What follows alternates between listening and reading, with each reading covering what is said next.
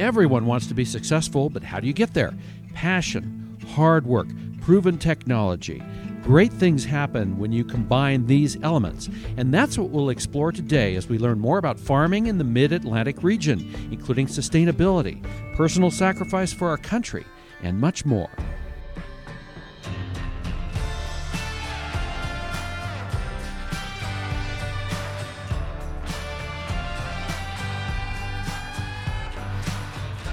Welcome to Redox Grows, an in-depth look at key issues affecting agriculture and the people that make it all happen. I'm Jim Morris with Redox Bionutrients in Burley, Idaho.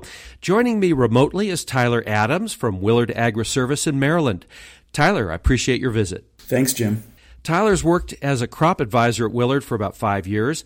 Willard is a key ag retailer working with our company. Today, we're going to look at agriculture in the Mid-Atlantic region, challenges and opportunities, farming with the environment, and the Redox Fit, among other topics. So first off, Tyler, for those like me who live in a different part of the country, can you talk with us a little bit about your region, the crops that are grown, your climate, soil, challenges, and opportunities? Definitely, yeah. And really appreciate the opportunity to be here with you guys and just kind of discuss our unique Mid-Atlantic region over here that a lot of people probably don't have much experience with the agriculture in this area. We're unique, right? Especially when you compare the Mid-Atlantic to agriculture across the country. So in our region alone, our soils and conditions, they change drastically from one subset area to another. And I'm talking just 30, 40 minutes away. For example, where I'm currently located in southern Pennsylvania and north central Maryland, which is the core of my territory, we've got soils that average between 3 to 10 CECs and only 1 to 5% organic matter. 4 to 5% organic matter for this area is actually doing pretty good.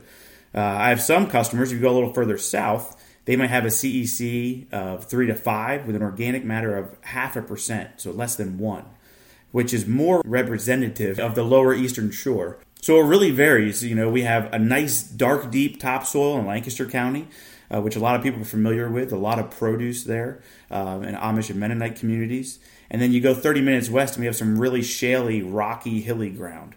If you keep going further west to Gettysburg, Pennsylvania, which a lot of people probably are familiar with, you get into what we call the red ground. This is a heavy clay with a really poor porosity, and what we say it freezes twice a year, once in the winter and then, of course, again in the summer when it gets really dry and rock hard. So we definitely got some challenges. A lot of variability as a retailer and as a rep in the region, really understanding your crop and understanding your customer and the ground he's farming. So currently we're in late spring, early summer, and we're actually really dry right now, but we do get an average rainfall of about 45 inches per year. And it really struck me last I was in Burley over the winter. I met with some other distributors, which is a phenomenal opportunity. Talking with guys from around the country. We're standing around on the balcony there and talking to a distributor from California. And, he said you might get a tenth of what we get, 4 to 8 inches of rain a year. And it really kind of blew my mind how agriculture can vary so much across the country. As far as opportunities in this region, Jim, we have, a lot of really good marketing opportunities for growers. We're really close to some dense populations. We got New York only 3-4 hours away, Philadelphia, Baltimore, Washington, D.C., Richmond just south of us. So especially when you look at direct-to-consumer produce and orchard crops, a lot of good opportunities. We also maintain a really strong basis on grain crops. A lot of that is due to the local chicken operations, in meat and egg land, especially on the eastern shore, high demand for feed. So a lot of that goes to there. I did enjoy our visit in Burley, and when we did visit here, you mentioned the Chesapeake Bay watershed, and doing a little more research on it, it's a massive area encompassing 6 states and more than 64,000 square miles. So what is happening there, and how does all of that impact farming and your job? It's a huge topic of discussion here. Like you mentioned, 6 states. I believe Maryland is probably the one with the largest microscope. Obviously, the Chesapeake Bay is largely surrounded by Maryland, although many states feed into the Chesapeake Bay. So the whole watershed is known for its regulations, especially around fertilizer usage. We have nicknames for all the people that really want to regulate and put a microscope on fertilizer usage, especially for farmers. So, like I said, it's a microscope on the farmers, and they're really looking closely at how they're utilizing their inputs.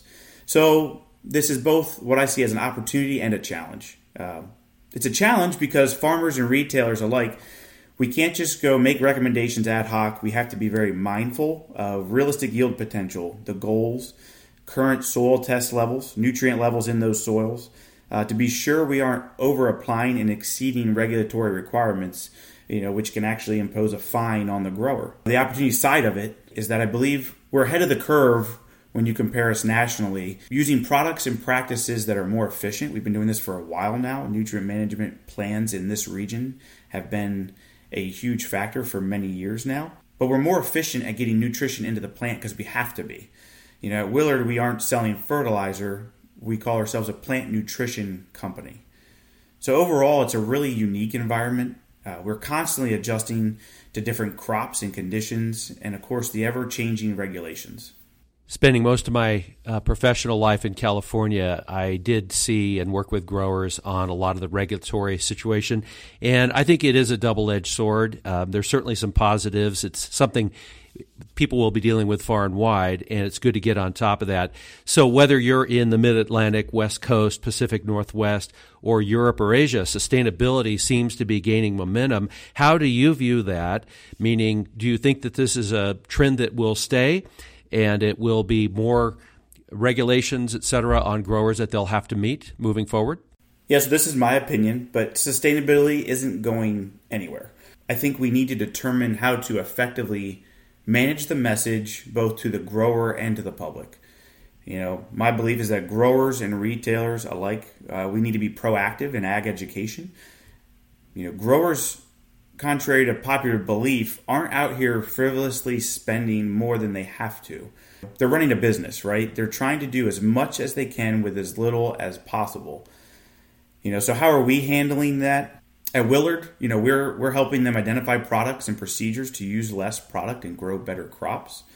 We're using the 4 R's as a guideline, which if you're not familiar is, using the right source, the right rate at the right time, at the right place, to help them see what works on their farm. I talked about the diversity of soils in our small region. One product that works fantastically someplace, and then you go to another farm and he doesn't get the same results.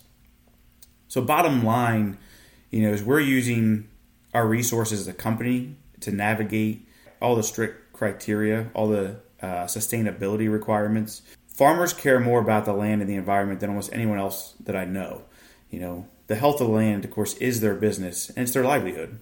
When you're looking at the issue of sustainability, how important is it to factor in the financial sustainability for those that are farming the land, and how does Redox help with that regard? So Redox, I believe, is at the forefront of sustainability in my mind. They have been working with, improved efficiency products for a very long time. Being able to apply less total volume not only means a more efficient crop, it improves logistics. It means less trucks, it means less fuel, it means less time stopped to fill up a machine at the turn row. Cost per gallon is more, for any enhanced product compared to commodity fertilizer. But return on that dollar is much greater. And that's how we operate successful businesses, right? Return on dollars spent. So I see Redox and Willard together at the forefront of that change. And, we're pleased to be walking alongside here at Willard, alongside a company like Redox that has similar values and helping growers do more with less. Can you provide an example of a crop or a farm that you're working with, a specific crop, and how Redox has helped? First of all, it's kind of like what crops don't come to mind. But for us at Willard, Redox has been instrumental in our success, specifically in produce, vegetable, orchard crops. That's something that really shines when we look at the Redox lineup. But it definitely has a great fit in row crops as well, which are core to the Willard business model since it started 52 years ago. The key product, to me, that's a differentiator at Redox is the people. Much like our business here at Willard, when I enter an unfamiliar territory, a new crop, new grower, or a problem I've never seen, I'm extremely confident that when I reach out to the team at Redox, I can get help building a program that's going to produce real results. And of course, we also have our go-to products. We love our mainstay SI. It's been a mainstay here. One of the most impressive products I've worked with is probably RX Platinum. Specific example of that, when we first started using Redox on a produce grower, they grow a lot of greens, collards, and kale, and he had some nutrient deficiencies. They had some potassium issues. It's a real light, sandy soil, so they have a hard time keeping a lot of potash. So it's visible deficiencies in the crop. And I said, all right, we're going to run some RX Platinum. We actually ran Triplex Micro with it, and they put that over the top.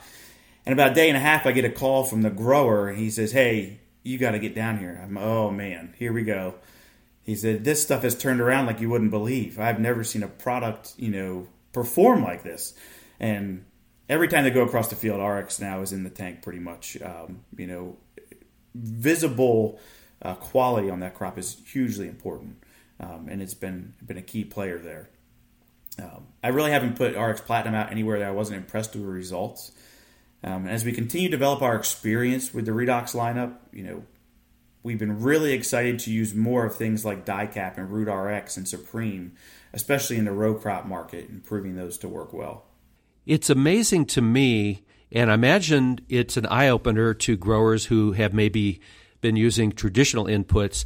They have this massive amount, if I can say that, of more traditional inputs, and then they go to Redox, and it's a very small amount, relatively speaking. Was that surprising to you when you first learned about Redox technology? Oh, definitely. When we can do with a few cage tanks what we used to have to do with a couple trailer loads, people are talking about rates per acre, and we're kind of laughing. A quart, a couple quarts, a pound. But the reality is we're getting results from it. And that's a win for everybody. That's great. Before we get back into farming and helping growers in your region, I am fascinated by your background. You spent a lot of the last decade serving our country in the Army, time spent in Kentucky, Virginia, Colorado, Washington, D.C., and Afghanistan. I really appreciate your service. And how did that experience shape you personally and professionally? Yeah, so that's definitely, a multifaceted question and a lot of depth there. So my 10 years as an infantry leader, what I consider to be the greatest military in the world, changed my perspective in so many ways. I'd be lying if I said that there wasn't some really difficult months and years, both for me personally and, of course, my wife and family. But the 100% that made me who I am today. I do want to back up a little bit, to give my parents some credit. I believe they were incredibly and deliberately intentional about their parenting. And I had an amazing upbringing. My parents taught me respect, discipline, hard work, and instilled, the beginning of my faith in God. But the military solidified a lot of that for me and gave me some really incredible experiences, leading some of the best men in the world. It really helped me appreciate where I come from, showed me the value of people, working with individuals from all walks of life, coming together and achieving amazing things. My hat is off to you and all those who've served in the military. My dad was in World War II. He was at Normandy. My son-in-law spent time in the Middle East. And I don't think unless you're there, you really fully understand it. But I would like to ask you a little bit on that subject. We just had Memorial Day services here in Idaho, and a local individual served as sentinel at the Tomb of the Unknown for a year and a half, and hearing his story was absolutely phenomenal. My respect just grew with every word he said. So you managed a 9-month counterinsurgency in Afghanistan, including combat. Many of us will never experience that. How can you possibly put that to words? How do you describe that time? My very first tour to Afghanistan was a year long. I spent the first portion of that tour as a platoon leader of a direct action force. So we were tasked with focused targeting of high-value targets. We had an extreme amount of autonomy, and we had a lot of assets to do our job and incredible talent on the team. We would dissect intelligence packets to learn about our enemy in as much detail as possible, prior to taking action. So while in country, I then moved into a role where I helped to lead a company of soldiers as the executive officer. We were spread across 3 locations in some very austere environments. And when I say austere, it's hard to really paint a good picture, but the middle of nowhere, no running water, 40 guys, set to patrol a province, probably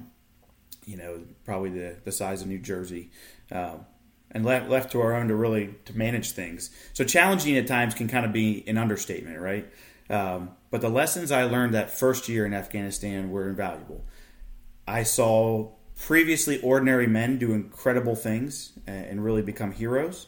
I made friendships that will last a lifetime. I learned more about myself in that short time than I can even imagine or try to put into words. So imagine, making a series of decisions every single day for a year, and a majority of those decisions carry potential life and death consequences, either for you and your men or the enemy. So in all, it was hard. It was stressful. We all experienced loss. We experienced wins. One of the hardest things, ironically, was kind of coming home, where it felt like, to me, I'd hit a pause button. But everyone at home just kept on with their lives.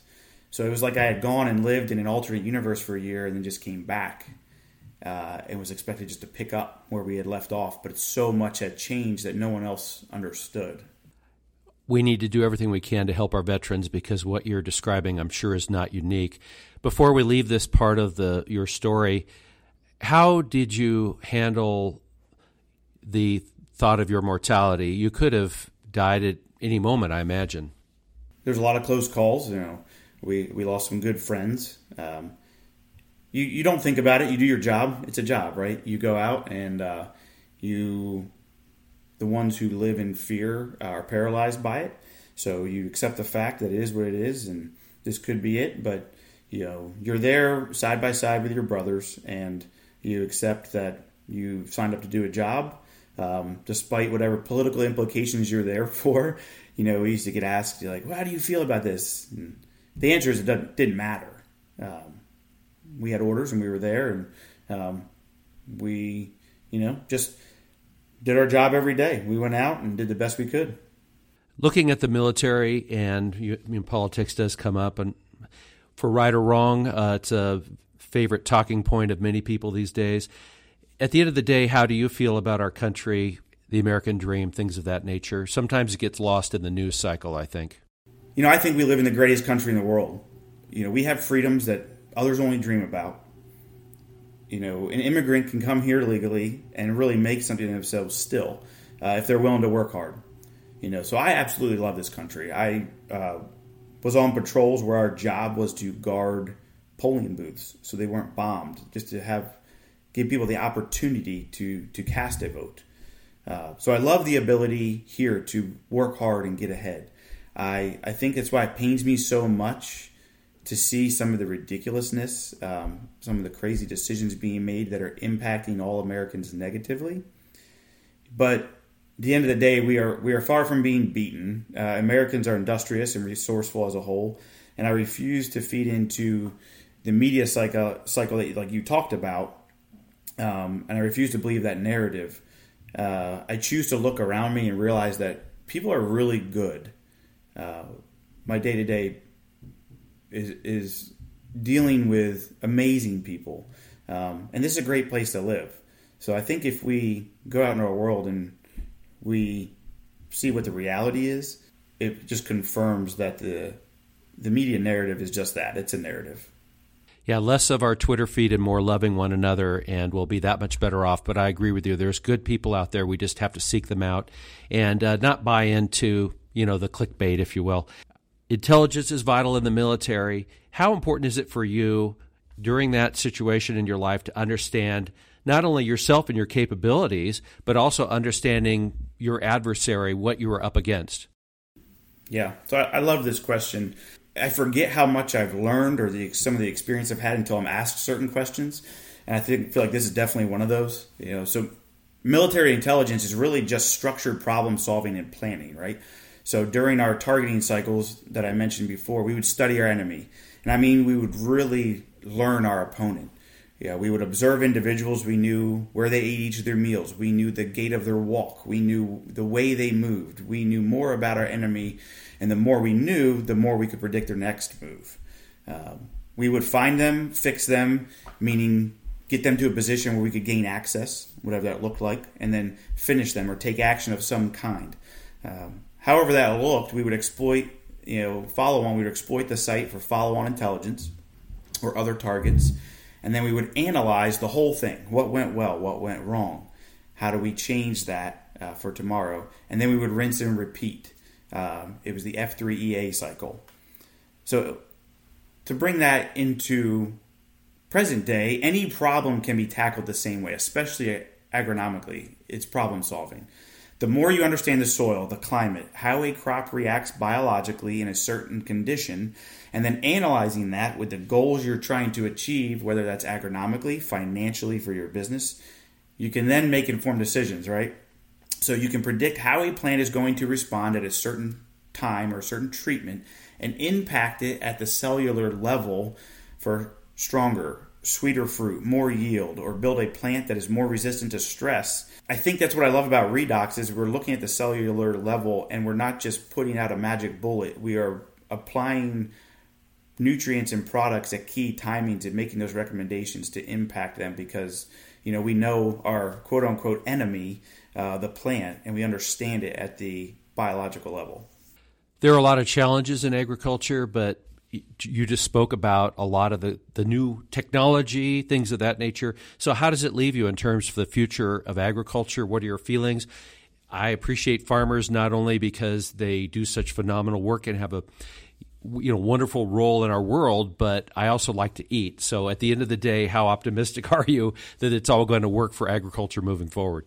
Yeah, so the American agriculture industry is obviously critical. A lot of people don't view it this way, but it's a key piece for American homeland security and independence of the American people. So it's not just growing the food, but the entire supply chain top to bottom. If we heavily are dependent on the imports from other countries for our nation's food supply, and that means fuel, transport, everything in between, it puts us in a very vulnerable position. But the American public has to understand this. They need to understand where their food comes from and just show up in a grocery store and then in turn value the American farmer.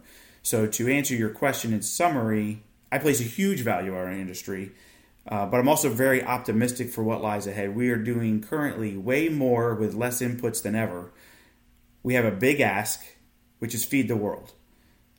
But I think I can say with some degree of certainty that the growers that I work with are up to the task. I know you're working very hard to help those growers succeed. Wanted to ask you about another area you're very passionate about. Tell me about your family. Yeah, so I have an amazing family. My wife, Amy, and I are high school sweethearts. Met in high school and then got married right out of college, and she's traveled with me all over the country, stuck with me through multiple deployments, 2 to Afghanistan, 1 to Kuwait. She's the rock and the glue of the family, and henceforth we've got 3 kids. My oldest is 11, my second daughter is 10 now, and my son is 7. So they're amazing, constantly involved in sports, and definitely try to balance time with them and prioritize them. Does Amy understand ag in terms of it's not a 9 to 5? How flexible is she with your schedule? She was a suburbanite growing up, so she didn't grow up on a farm, but she completely understands it. It's actually better than it was in the military life because I'm home, at least sleeping in my own bed almost every night. So she appreciates it, and, dinner's not always at 5 or 6, I can tell you that, and sometimes it's cold getting pulled out of the fridge, and she gets it. I'm very grateful for our visit today, Tyler, and also for your service. Thank you very much. Thanks, Jim. It's been a pleasure, and look forward to seeing you all soon.